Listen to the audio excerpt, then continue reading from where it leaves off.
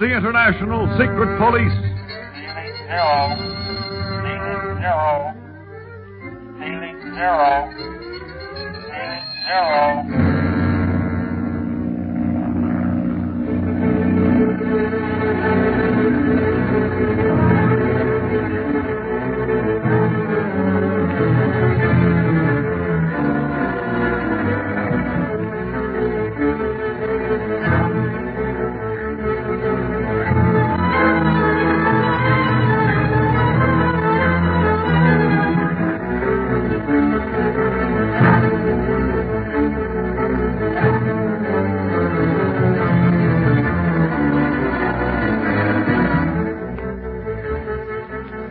La Shotzi Ring, an important personage in Tibet, blasts the hopes of Clint and Barney when he refuses to aid them in their pursuit of the octopus. However, when his son Dawa is almost killed by an octopus arrow intended for Speed Gibson, the Tibetan swears to help the secret police in every way that he can.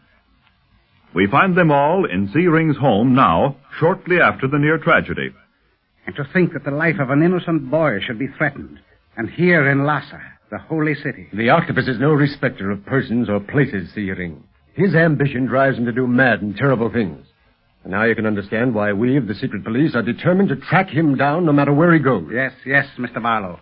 We must unite against this common enemy.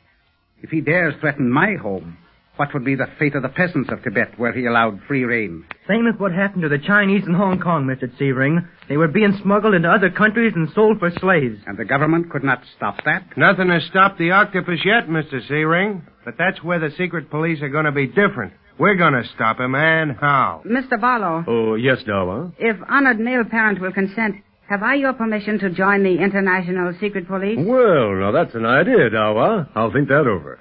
I know that you would be of credit to the service. Oh, thank you, Mr. Barlow. I hope that your thoughts will lean in my favor. Clint's thoughts generally lean, kid. Quiet. Okay, I was only kidding. Mr. Barlow, will you and the others do me the honor of dining with me this evening? I should not only like to have the pleasure of your company, but also learn the details of your work on this important case thus far. The more I know, the better able I'll be to aid you. Food? Boy, I'll say we stay. I think I've eaten less in Tibet than in any other country in the world. We'd be delighted, Mr. Ring. I have searched the garden thoroughly, Mr. Barlow. I was unable to find any trace of the intruder. That's not unusual, Chief People. Octopus gangsters scarcely ever leave any trace of their visits. Only the result remains. In this case, this murderous-looking arrow. You're hanging on to that, Clint? You bet, Barney, for fingerprints. Well, of course, I'll find yours and mine on it since we both handled it, but I may find some others, too. That's why I've wrapped it in this cloth. Oh, that brings something to my mind. Dawa, would you not like to present Speed with one of your bows and a quiver of arrows? I understand that he is greatly interested in archery. One of Dawa's bows? For me? Oh, golly. Honored male parent, you have spoken the very thought that was in my mind. I was intending to present him with my best bow. See? Here it is. And the arrows, too. That bow, Dawa? Why, that's the one you shot with. The one you like best. For the friend I like best, Speed. You saved my life, and we are the same as blood brothers. That is so. Gee, I don't know what to say. Look, Clint, Barney, this swell bow and these arrows. And look at that quiver. That's a honey. It is made out of yaw skin, Mr. Dunlop. It is very strong. Well, what's the pull on that bow, Dawa? 50 pounds, sir. A handsome gift, Speed, and one that will give you much pleasure. I'll say. Gee, Dawa, I don't know how to thank you now, but I will someday. Don't you worry. You don't know how to thank me, but it is I who am in your debt, Speed. Well, you're lucky to have such a friend as Dawa, Speed. I'll say so. Real friends are as scarce as hen's teeth. I feel that we have all been brought together for a purpose, gentlemen. And now, while my servants prepare the feast, let us discuss this octopus in more detail.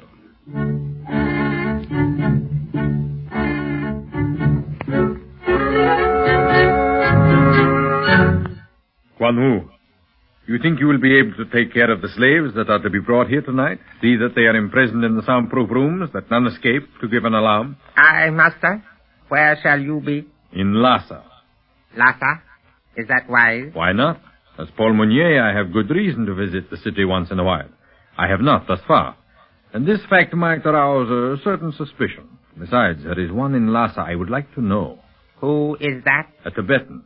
Lasho Tsiring, an important man, Quan Wu.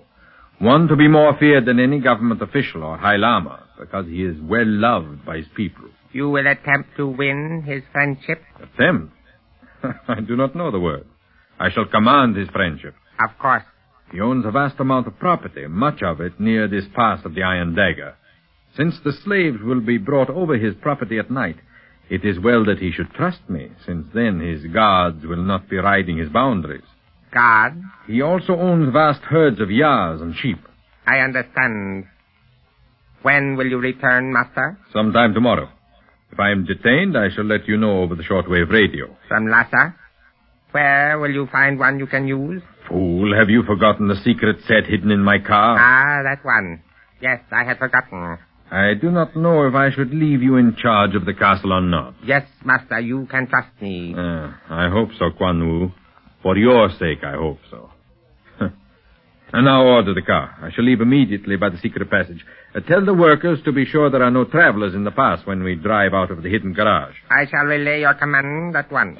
Wait. Yes? While I am absent, have the men build a garage of some sort near the foot trail that leads up to this house. Once I am seen in the car must be visible should anyone call on me. Else they shall wonder. True. That shall be done, Master. And now I shall go to Lhasa and see what Lasho Tsiring has to say for himself.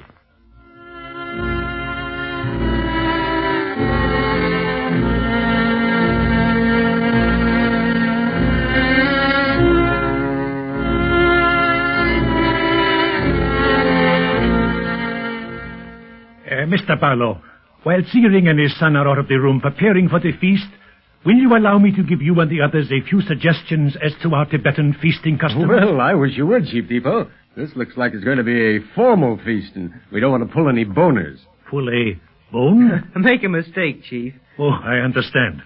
Now, first tea and little cakes are served. But since we have already had those, we shall go into that next room, where you will observe large cushions around that table. You mean we're going to sit on cushions, Steve? Yes, Mr. Dunlap. Do you not approve? Approve? Boy, I love it. All my life I wanted to sit or lay on a cushion while I ate. And now's my chance. Yes, Mr. Dunlap. And since you are not used to Tibetan meals, you will probably find it necessary to lie down before the meal is finished. Yeah, well, huh? Why, Chief Tipo? Our average meal consists of 42 dishes in 16 courses. I beg you, what? And one must eat at least half of each portion for politeness' sake. For politeness' sake? Oh, nothing at all, nothing at all. Boy, that's a lot of food. Well, you've been complaining about not eating enough, boys, so here's your chance. And when tea is served, one takes a few drops out of his cup with the third finger of his right hand and thumb and flicks it upward as an offering to the gods. It has to be the third finger and the thumb, huh? To follow tradition, yes. Well, I never used a teacup as a finger bowl, but I guess there's always a first time. It'll be raining tea if you get Barney started at that, Chief Tipo. Hey, that's not fair, kid. I know my table manners. So do we. That's why we're worried.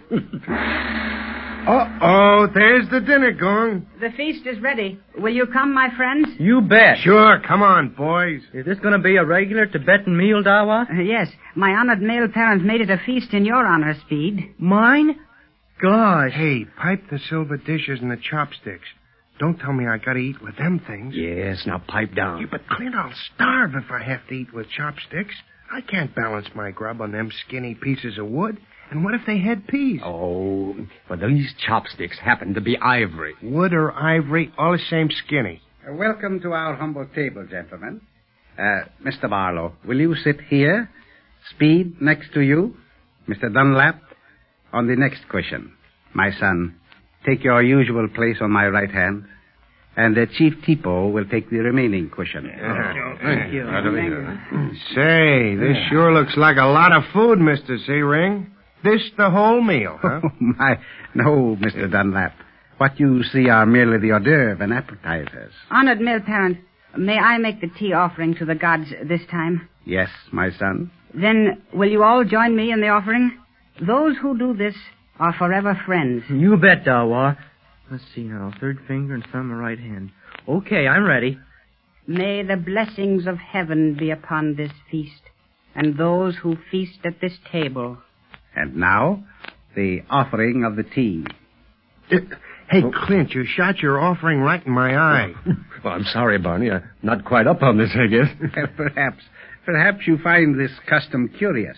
But you all seem interested in our Tibetan customs, so I thought we would dine the traditional manner. It's swell, Mr. Searing. Oh, what's this? It is a bowl of macaroni, Mr. Dunlap. And I'm supposed to eat macaroni with chopsticks? Will they give you trouble? Well, that macaroni's going to be kind of slippery on this ivory. We shall procure knives and forks, then, for all who desire them. What about you, Speed? The servant can supply you. I'm going to use the chopsticks, Dawa. I learned how in Hong Kong. It's easy after you know how. Yeah, but I'd starve while I was learning.